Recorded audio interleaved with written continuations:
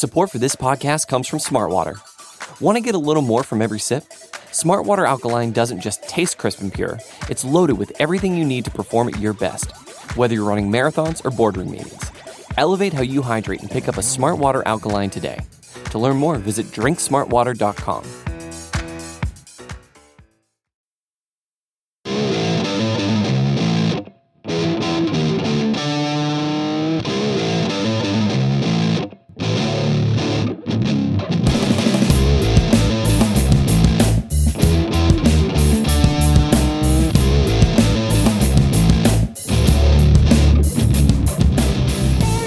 What's up, everybody, and welcome to episode 102 of the Talking Chop podcast.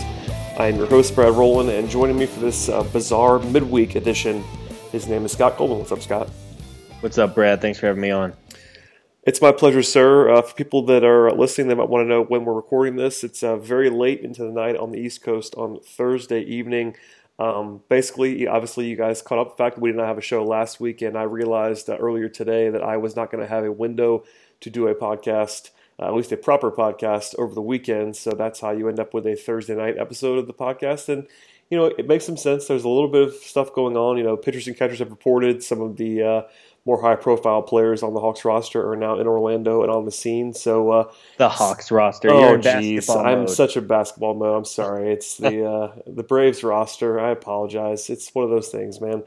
People understand what I do with most of my life, but here we are at spring training. I was right about everything except for that one word. But yeah, it's guys are there, and all the media coverage is happening. You know, you and I are not there, but plenty of our friends of the podcast and people that we trust are on the scene in Orlando, and stuff's happening. So, I mean, are you feeling it yet? I'm not quite there with the buzz, but maybe you are. So, are you there yet with with baseball fever?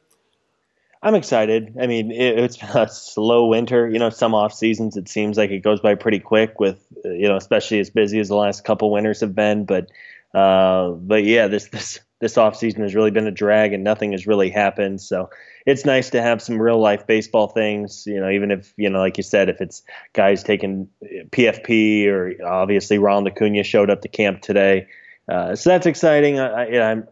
I'm not quite at baseball fever yet, but I think within the next week or so, as the whole team shows up, that's when we really ramp it up and start to feel like baseball season's almost here.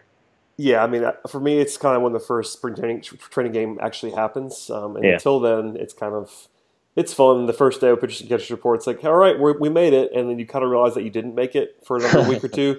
7 weeks to go. Yeah, I mean, there's people there. I mean, I probably it's because we're not there. I'm sure, people in the media that are actually down there in Orlando were dialed in, and obviously getting to talk to guys is a little bit different than being where you and I are. But at the same time, Acuna was obviously a big media throng around him, and a couple of other guys are there. Ender's there. Obviously, all the pitchers and catchers are there. So anyway, there's lots to talk about, even if there isn't anything actually to talk about, if that makes sense.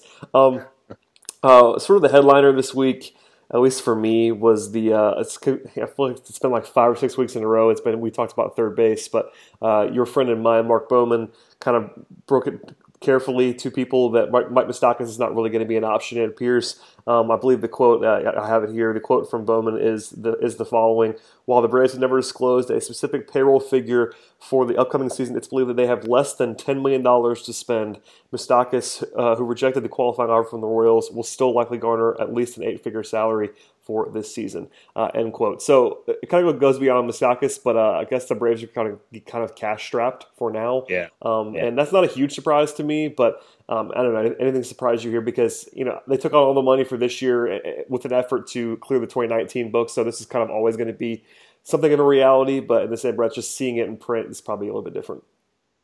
Yeah, it was a little disheartening to see that, Bowman, who I think is keyed into the organization as anybody, for him to say the Braves really don't have any money to do anything. I know he mentioned there's the slight chance that they might be able to backload a deal and get creative with something, but at the same time, I'm not sure Moustakas is that desperate, but at the same time, you look at him and there's only so many third base openings, and most of the teams that needed a third baseman, the Giants grabbed Longoria earlier. The Mets, of course, signed Frazier. The Red Sox reportedly have a deal with Eduardo Nunez. It's just kind of running out of places for him to go. I guess he could return to Kansas City. Uh, the Yankees certainly have money. The Yankees never don't have money, but they're also watching their spending and preparing for next year's free agent class. So it seems likely that he'll take a 1 year deal and then try to hit the market again next winter when teams are willing to spend.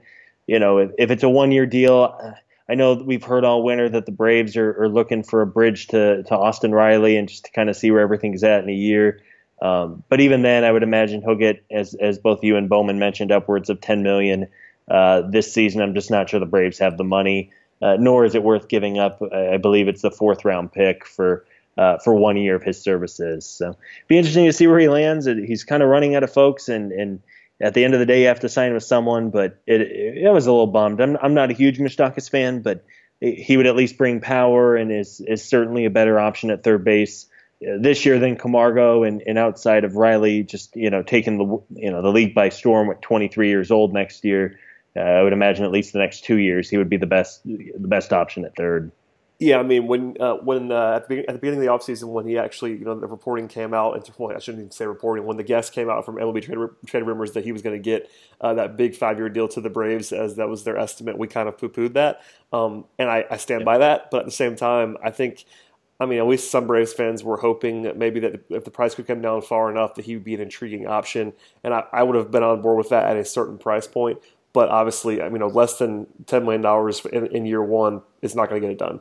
I know Yeah. guys, there's been some sort of movement that guys have to sign contracts, and I understand that. But if you're an agent and your client is Mike Moustakas, you can't possibly let him sign a contract that's so cheap that it kind of sinks you in that way. Like, it makes you look bad more than anything. So it's one of those things where I just can't imagine him taking that much of a discount. You're better off taking the 1 year deal somewhere. You still look dumb there because you turned down $17.5 million in the qualifying offer. So he's going to get less than that, I have a feeling. But I like to think that Liberty Media might bend the purse strings a little bit. And if it was really that much of a bargain and you can get him on a 1 year deal for $15 million, something like that, I would say that they should do that. But it's also not my money, and Liberty Media has not usually been the type to overspend what they're supposed to be spending. There was 1 year fairly recently where they actually went over their quote-unquote cap. It's not a salary cap. We should probably say that out loud. This is just a Liberty and Media imposed number, which is frustrating if you are a fan of the team, and the conglomerate will not go over their number. But I don't know, man. It's kind of what I expected in some ways, but just seeing the $10 million sort of ceiling is kind of in some ways disheartening. Even if I'm not exactly recommending that the Braves go out and spend a bunch of money, because I wouldn't do that. But just kind of seeing that hard cap is a little bit strange. Yeah, so let's talk.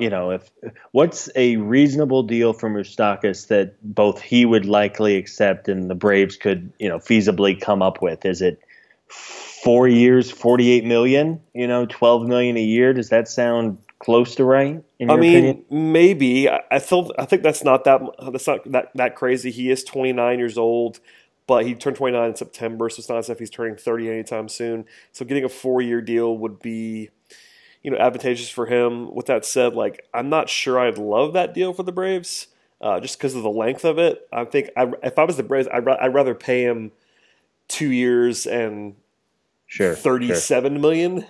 Yeah, it's kind of funny. Like, you'd almost rather go shorter, even if it's almost as much total money. But with this report, at least in baseball, you don't have to structure your contracts the same way you do in basketball, which I'm of course more. I cover that sport more often, where there's actually a percentage raise that you're allowed to give, and you can't go over that. The Braves could get super creative and say, "All right, Mike, we really want you. We're gonna give you $8 million this year and $20 million next year." Like, is that going to enough to get it done? Like, I don't think it probably isn't, but that would make some sense to me. Like, in the end, it looks like a 2 year, $28 million contract. But if it's 8 and 20 and it fits better with the Braves' books, he might take that to just lock in $28 million. Because right now, I'm sure he's got some deals on the table, but at this point, he would have signed one of them. You have to think he's not the only guy that's still available. But if you're Moustakas and you're not quite that top tier free agent, and there are a few top tier free agents that are still available, you have to get pretty worried. So maybe he gets desperate. I still don't think it's gonna be the Braves, but yeah, maybe somewhere in that shorter range would be better for me. But at some point, if it's 4 years and he just wants the security, I guess 448 wouldn't be awful. It's at least tradable, you would imagine. Yeah, and at that point, at that point, he doesn't even have to necessarily hit 2 wins a season, two No. WAR, right? So Yeah. I think that would be an obtainable goal. But again, there's the Scott Boras factor, there's the draft pick factor. It's, maybe the Braves really don't have any money to spend. I would like to think that's not the case, but maybe they just really It might be don't have true. any money. Yeah, yeah. So who knows? It'll be interesting to see nonetheless. If they sign Moustakas, I know some people on Twitter and on the site and everything are very, very against him, which I know he doesn't have the highest OBP, and he has some, he doesn't draw a lot of walks, and his power's been kind of fluky and all that, but he's not a bad player, right? Like the last He had a bad year in 2016 because he was banged up. I mean, Yeah, when he's been ACL, healthy, the last 5 years, he only has one season in which he was not good at all. It was 2014 when he was only worth a half a win. And if that happened, obviously you would not be thrilled. But aside from that, 2.2 wins last year. This is all according to Fangraphs. 3.7 in 2015. 1.2 in 2013. That was sort of a shortened season in some ways. And then 2012, he was good. That was sort of his breakout campaign. So I think, expecting 38 home runs from him is not exactly reasonable. That, he slugged 521 last year. That's going to be on the high side. But if you can lock in, that 1.5, 2 win player. It's not super sexy. But if you're paying that guy $15 million, it's fine, totally. At some point, he will be a value, right? Now, I don't know how long it takes before his contract gets reasonable. And there's also the Austin Riley factor. But at the same time, we've certainly talked about I would Riley not many care times. at all. I mean, no. If I like my Moustakas more, I can tell you for certain that I would not be caring about Austin Riley. If Riley, or by the way, if he was 25 instead of 29, I probably still wouldn't care, and I probably still want to sign him. Because if Riley just goes nuts this year in Double-A and looks like the future, well, he's fairly athletic. You can move him to left. Yeah, you move him to left, or you trade him in a deal. I mean, these things tend to work themselves out. If he's the next Chipper Jones, you'll figure it out, right? So. We were talking about this again earlier in the week. I don't think that should be a factor. I really think it just come down to the money, and if it's a good deal in both the short and long term, I think you pull the trigger. Yeah, I'm with you 100% on that. I mean, again, it's not all about Moustakas. I think the almost the more noteworthy thing is that the Braves have this faux salary cap to work with, and maybe they just won't sign anybody. I mean, I think we've all been working through the assumption that they would do something before the beginning of the season. Maybe they just won't. Maybe this is just going to be the roster. I mean, they made one signing that we're going to make fun of here in a second, I'm sure, this week. But aside from that, they don't have to do anything. They have a roster of Major League Baseball players. Maybe they're just going to start the season with this team, and that won't blow me away. And we'll talk about expectations here in a second. But yeah, I mean, that's kind of the noteworthy part is they just don't want to spend money, which I understand. I mean, they clearly prioritized 2019 over 2018 when they did the Matt Kemp deal, which I was all about, by the way. We both liked that trade, and it made a lot of sense.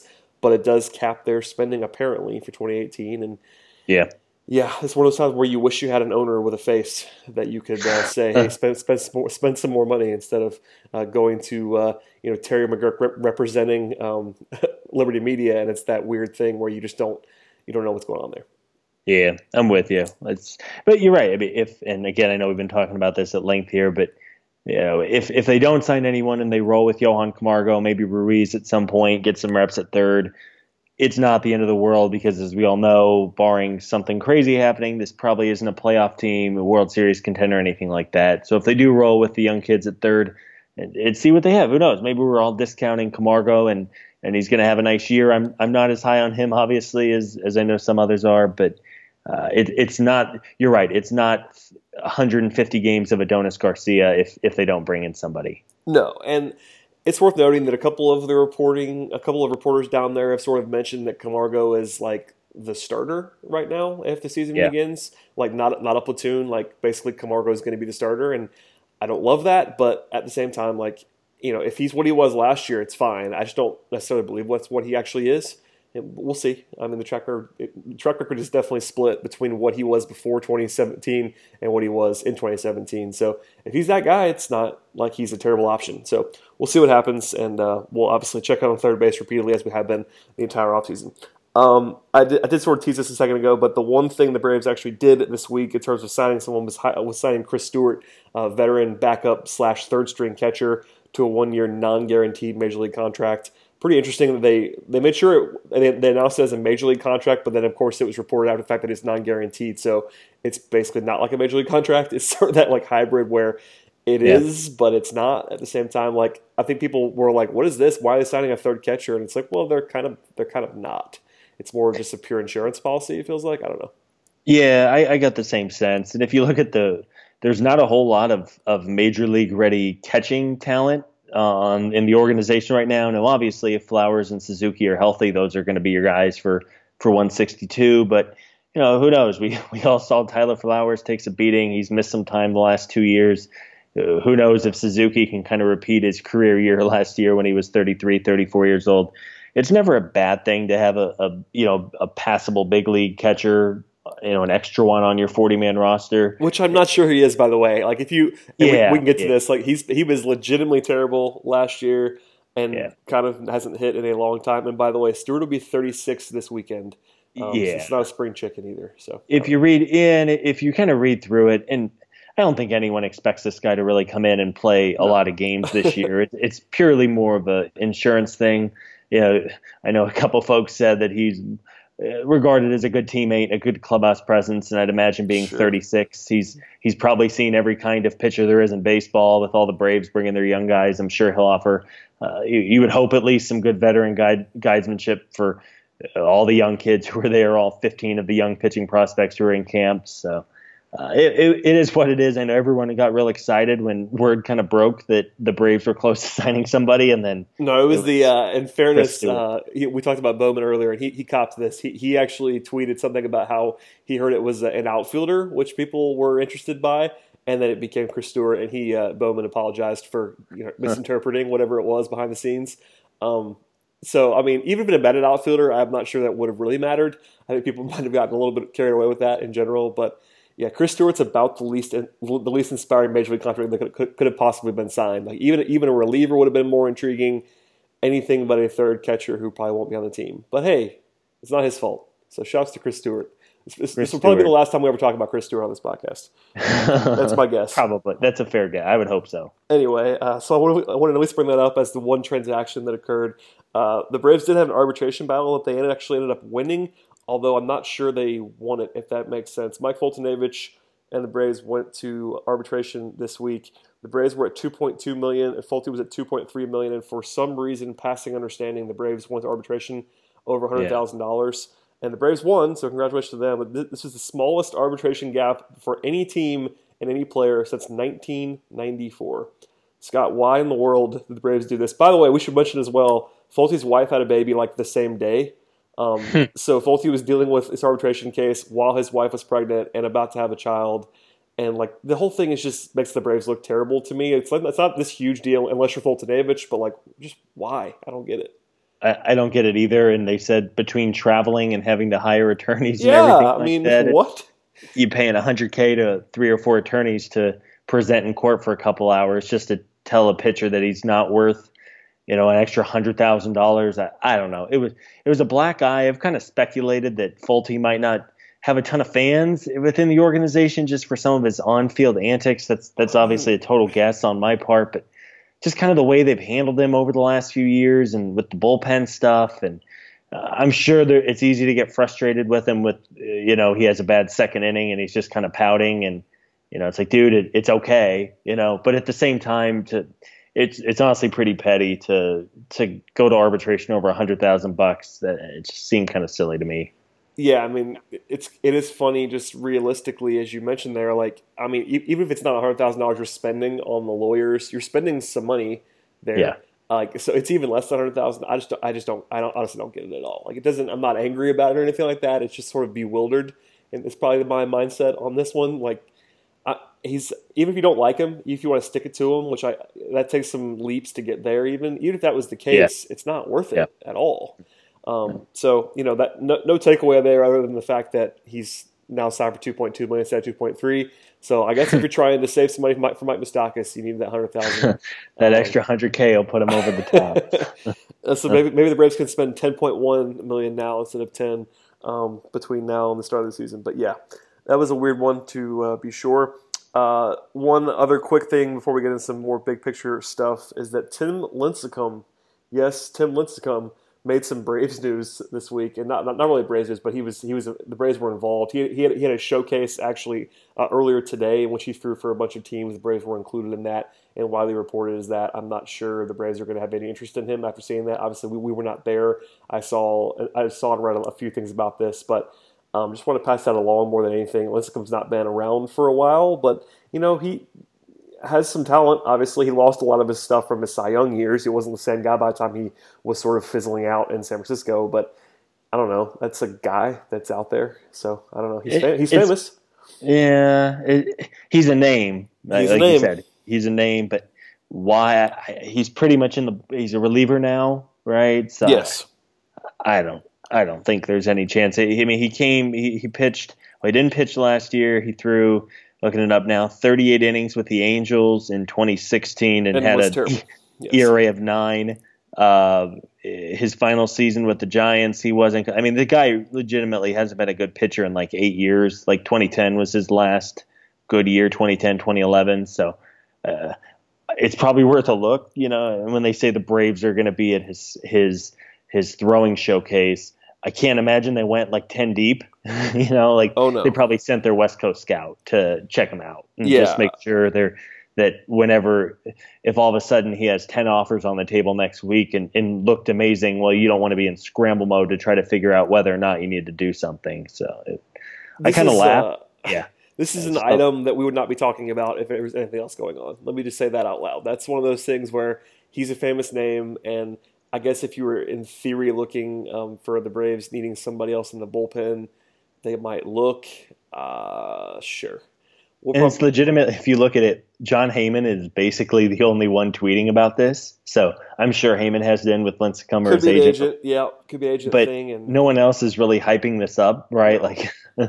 Yeah. There were 20 teams there, so congratulations to Tim on getting a good audience on this fine Thursday.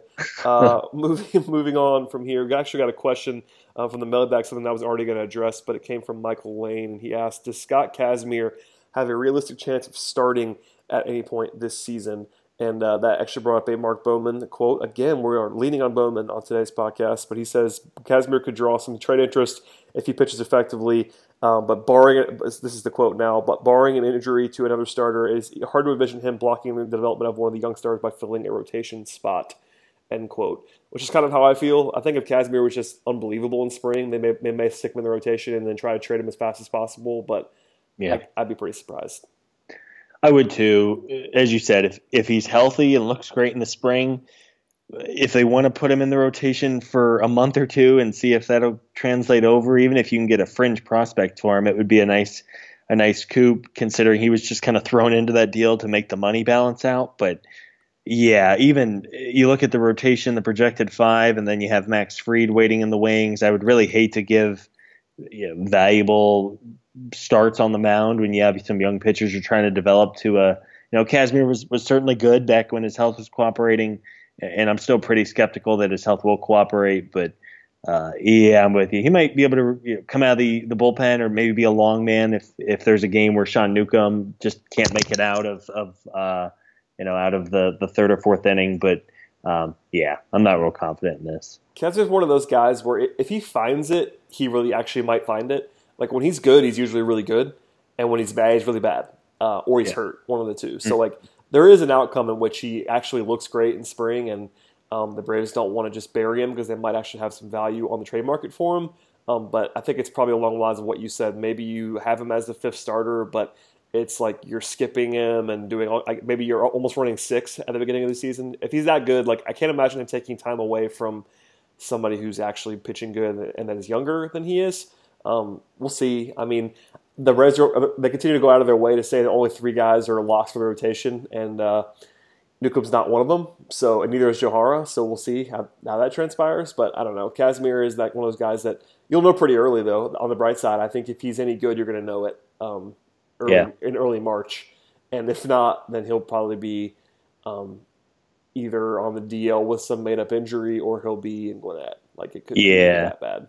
I mean, they I'll got to put pay the him, but right. And I'll put the over under on big league starts at 1.5. yeah, I'll take the under on that. Not hugely convicted about that opinion because like Freed is interesting, and so is all those middle guys. So I can see a scenario, but I think if he hasn't started by May, he won't start. If that makes Yeah. sense, like it's got to have to be early on, and I'll take the under as a result of that. I can't imagine they're going to keep him around and have him not start. I mean, maybe he's the long man. That's the only way that he's on the roster in May and doesn't get over is if he's just the pure long man in the Josh Coleman mold from last Yeah. year.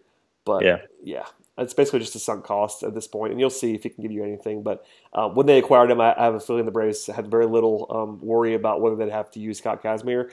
He was, as you said, that was a money throw-in, which I'm totally okay with. Brandon McCarthy is the actual asset in terms of the pitchers, and that he's one of the guys that they are saying is a lock for rotation, and I agree with that unless he I was implodes. speaking of McCarthy. I looked him up earlier. So his final start of last season actually came against the Braves. He got lit up at SunTrust. I remember that start actually.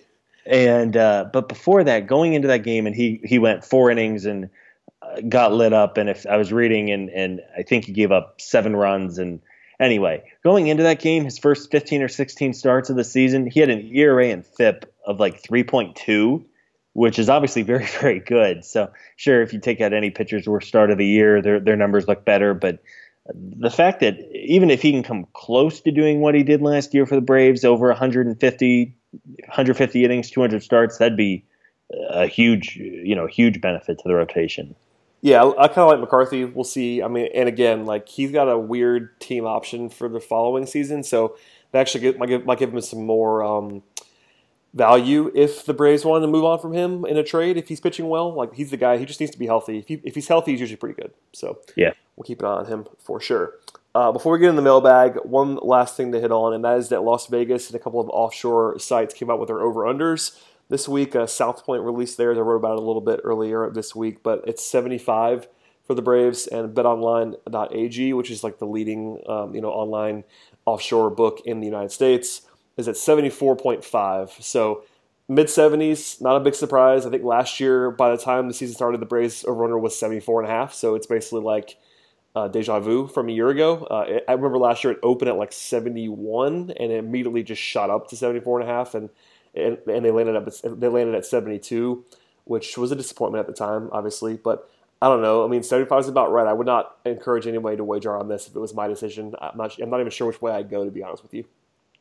74.5. Ooh, if I had $100 bill in my hand and I had to put it down, I would put it on the over. 74.5. I would go. Yes, you are such a homer, Scott. It's amazing. I was in Vegas 2 weeks ago, so I have gambling fever, and 74.5. They won 72 last year, right? 72. They did.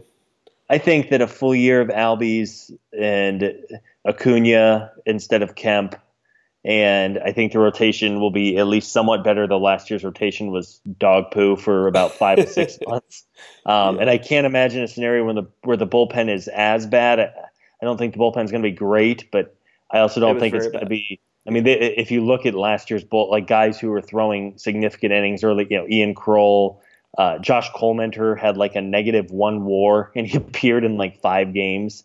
I think they can. Is this team 3 wins or more better than last year's? I think so. I don't think they're going to exceed it by that much, but I would take the over. Yeah, I think once we talk about it a little bit here, I think I'm with you. I, again, would not endorse a wager on this, frankly. This is not something that I would be going to the window with my money on. But if you made me choose it, I will take the over as well. Fangraphs currently has them at 75. Pacoda has them at 76. Everybody's kind of in the same range, mid-70s, which, by the way, sounds right, which is why I don't want you guys to bet on this. But if you want to just root for the Braves all year, I understand that kind of wager. If you don't want to go through the daily grind and just always have an investment in the Braves, I totally get betting the over as just a fan wanting to have a sweat. So I understand that completely, and it's not unreasonable. So, I mean, I'm not coming down with my pick on this podcast until late March. Yeah. Because, I mean, obviously the roster could change. We'll learn some stuff between now and then. But I think at this moment, I'd probably go somewhere in the mid-70s. So, Yeah. Division's going to be really bad, too. oh, it's the Nats, and that is it. I mean, Miami. Miami's the worst team in the history. That's not true, but they're going to be very, very, They're going to very be bad. close. Yeah. In fact, I think their number in Vegas, this is a bit of an offshoot. I think it's like 64.5, and I would pound the under on that. Yeah. Because they're going to be horrific. By the way, I am a tangential Detroit Tigers fan because my dad is a Tigers fan, grew up that way, and I'm obviously a Michigan fan, so I was rooting for the Tigers in the AL, and they're going to be terrible too. But I remember that team that won 43 games when I was in high school, 43 and 119. They have the record, I believe. Yeah. And that roster isn't really any worse than this Marlins roster. Granted, the Tigers had to get pretty unlucky because like winning 43 games is unthinkably bad. But if you look at that roster versus the roster of this Miami team this year, it's not that much different.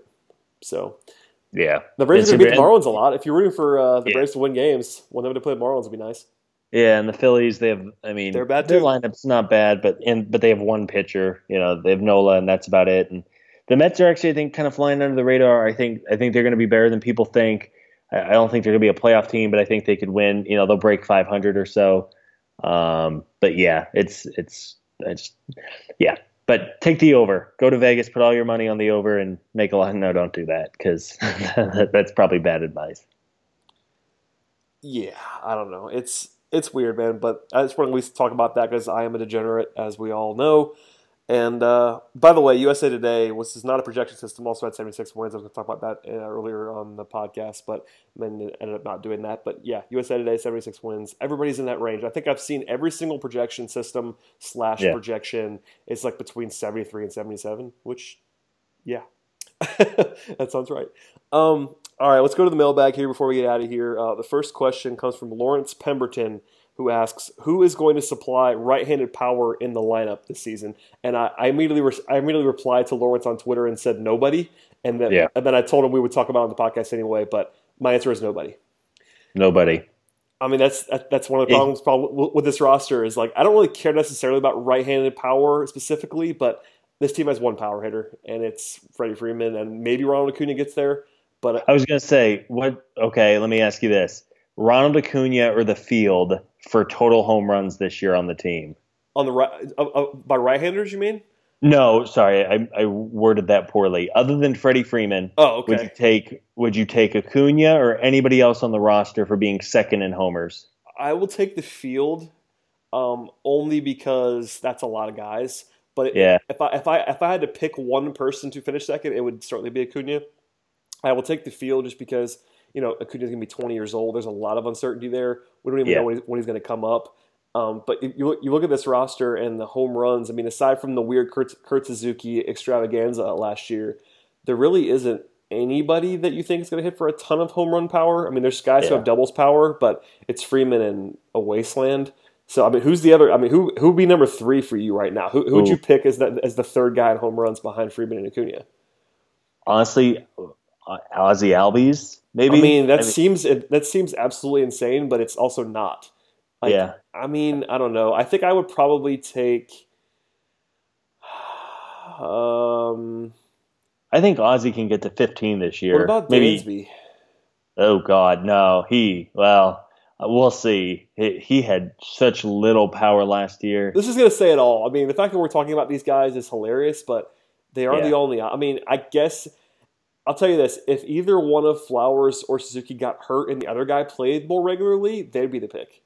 Yeah. But which is crazy. Yeah, but they're going to split so much time that like you can't expect Suzuki to be Babe Ruth again.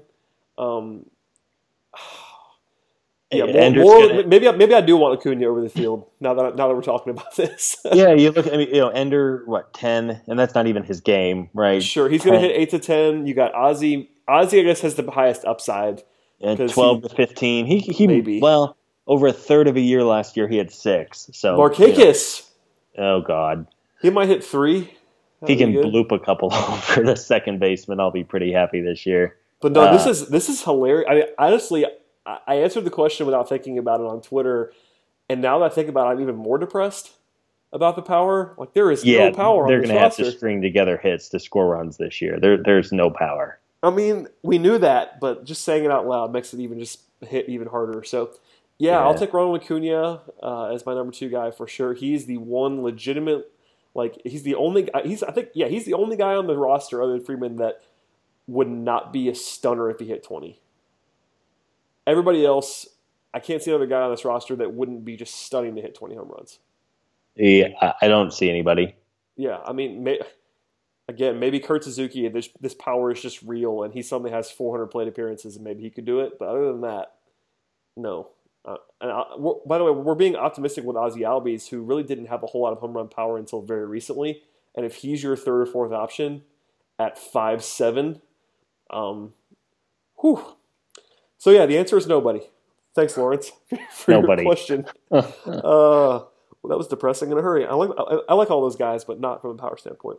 And on that note, Yeah, let's move along. Next question. This is an interesting one, and I guess sort of more serious than a lot of these are, and more interesting in the way that's sort of game theory wise, not really about the Braves, but I thought it was interesting enough to talk about. Brian Stanton asks. He actually says, "I understand the argument that saves are a poor statistic, but isn't a blown save at least a decent one, since it applies to any reliever that comes in and gives up a lead, even if they are not in a save situation." And he says, I felt like the arguments about Jim Johnson last year were missing the point because he came in and gave up leads. So the save stat is bad. I think we can all kind of agree on that at this point in time. But blown save is interesting because, as he says, it doesn't have to be the guy in the ninth inning that you're saving. It's anybody that gives up a lead. So I don't know. I don't really care about this that very much, but it's also kind of interesting to think about as an exercise. it's a good question. I was giving it some thought, and obviously we saw it beforehand. I don't really know. I mean, yes, blown saves are bad, though. I don't know. I feel like no two situations are going to be the same, or at least they're going to be pretty different. It's an interesting argument to say to look more at blown saves than saves, but I don't know. It's an interesting. I mean, I think the holds category is even worse than saves. Oh, like holds are terrible. When people cite save or holds, come in and throw one pitch in the fifth inning and get a hold, and you get a hold, awesome. Right? You see those games where the starter goes 5 innings and then 7 guys get holds because they all pitched and didn't give up the lead. Yeah, so it's something to be sure. But no, I think it's a good question from Ryan, and I'm with him. I'm sure it was as he even kind of says, Jim Johnson became a lightning rod last year because before he completely fell apart, his peripherals were still good, even though he was blowing leads when he came in as the closer.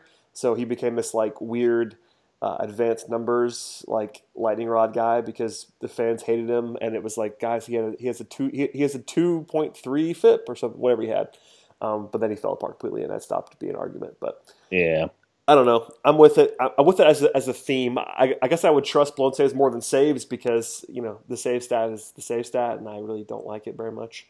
But alas, let's end on a fun note because our good friend of the program, Carlos Collazo, former host, frequent guest, still, he asked which haircut is worse, Julio Teheran's haircut or Ender Inciarte's haircut, and I had to go searching for these because I candidly do not really care about this very much. But it was funny when it was asked. I went and found 2 pictures and sent them to Scott so we could evaluate these. Do you have an opinion on this? Because I think they're both bad. I'll say that. Worse hair. I don't know what Julio's doing. It looks like a toucan bird. Somebody made the Mr. T comparison, but like even with more, there were a few different. Ender just looks like he needs Ender just kind of needs a cut. Like I don't know. The weird man bun thing going right now. Yeah. And the quote that he gave, I got this from Fox Sports Braves, so shout out to Zach Dillard, Corey McCartney, and those guys. If he doesn't have any hits, that he will trim it down right away, was the quote from Ender. Which, okay, if he suddenly hits 350, then leave it. But they're both bad, is the moral of the story. But I guess it's just like, I'm with you. It feels like Inciarte just needs a haircut, and Julio is just doing something weird to do something weird. Yeah, Ender kind of has the hipster thing. He has the nice beard, good beard game, but but yeah, Julio. I don't know what Julio has to. He has to go back to the fade or something like that because he's. I don't really care what Julio does as long as he pitches better than he did last year. True. It was not a good fun season for Julio Teheran. So maybe he just needs some mojo back, and he's going with the hair to do it. I'm looking at a couple different things of Julio's hair now, just because I only looked at the one picture when we talked earlier. It's bad. It's just kind of there. It just kind of sits there. Somebody made a Chief Nakahoma comparison, which is something that was said. Yeah, it really is. It's Mr. T. That's my best comparison. Is like prime Mr. T, except maybe even higher. We'll have to post we'll put the two photos in the comments on the site, and people can vote on. People can vote. And by the way, Scott, in the middle of the podcast, asked the question on Twitter about our Freeman/Acuna thing. So if you've not weighed in somewhere else, weigh in to Scott on Twitter. The second on the team in home runs, and good friend of the program, Joe Lucia, immediately came in with all capital letters, always take the field. So he and I are kindred spirits. I'm just going to default to the field always, but man. The field is always the smart play. It is. But in this case, I as we talked about at length, I'm not sure who else could realistically do it, but alas, we'll see. It is a weird situation. Maybe the Braves will go out and sign maybe Chris Stewart. Maybe Chris Stewart will be the guy. No, Moustakas. Maybe he's just like, it's like April 5th and he still doesn't have a contract yet, and he's like, guys, just give me $10 million, I'll come play for you. And he suddenly becomes the favorite to do this. I don't know. It might happen. Is there anybody else in the free agent market that like is even realistic? I know we did not prep for this. This is completely off the top of my head. But is there anybody else on the free agent market that makes any sense at third base? I haven't looked because it was basically Nunez, and that was not off the market as well. So no is the answer, I think. No, Neil Walker's name has popped up, but that guy hasn't. I mean, he's been a second baseman for like 12 years now. So I'm sure he can play third base, but it wouldn't be like I wouldn't do that as an upgrade. Like he might be worse than Camargo. And his bat's not good enough for third. Right.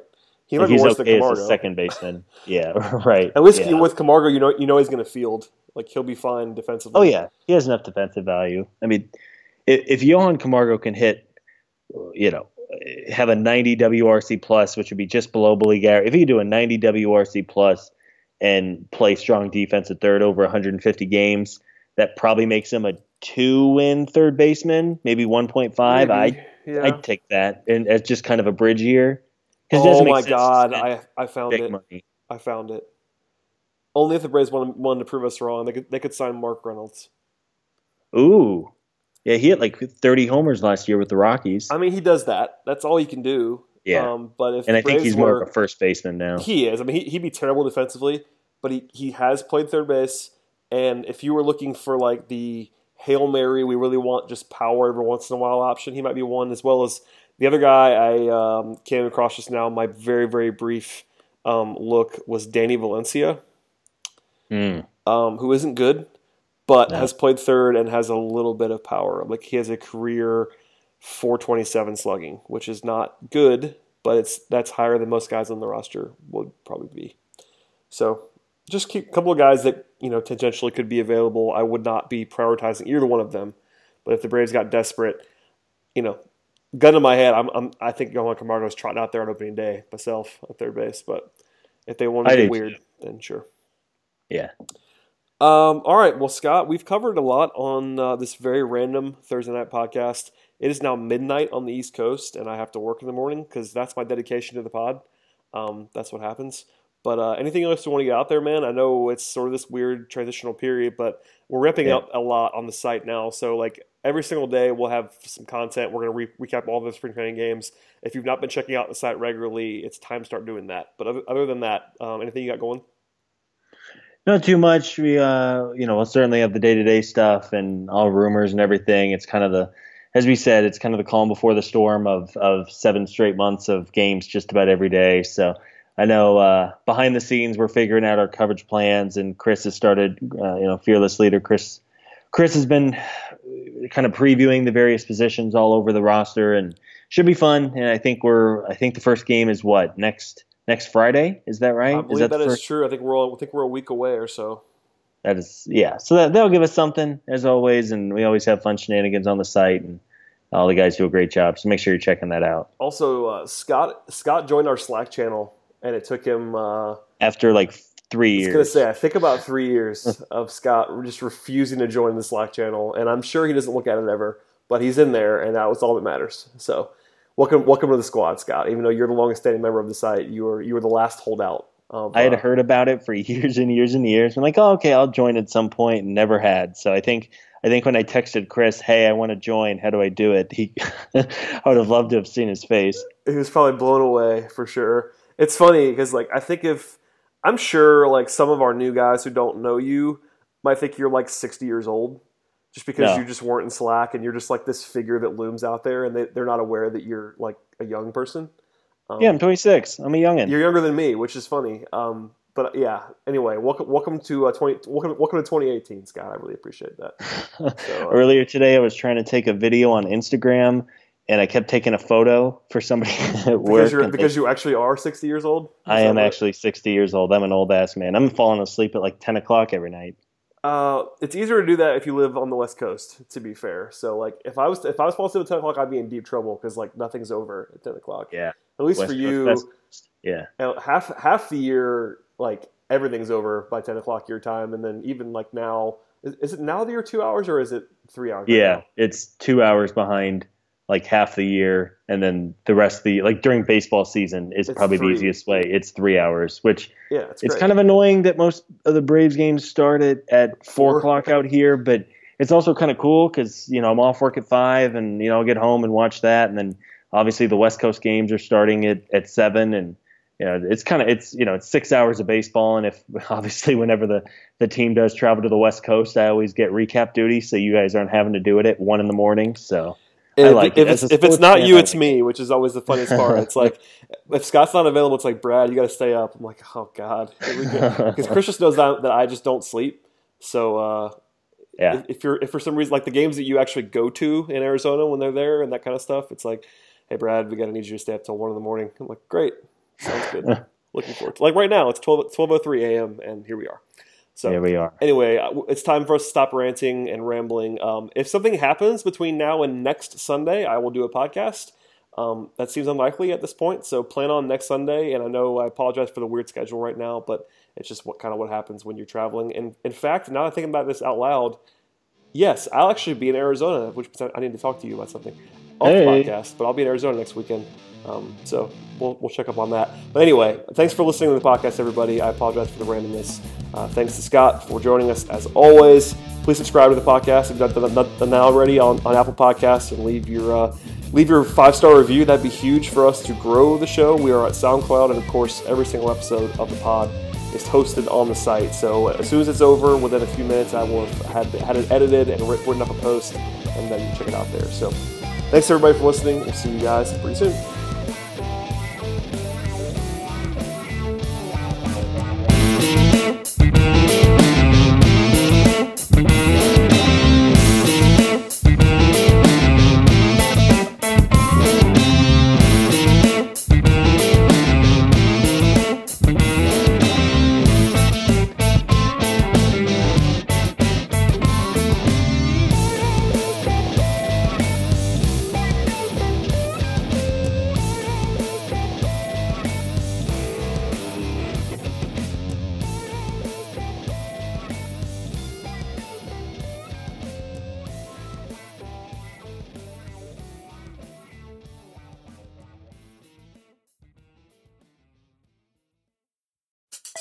Support for this podcast comes from Smartwater.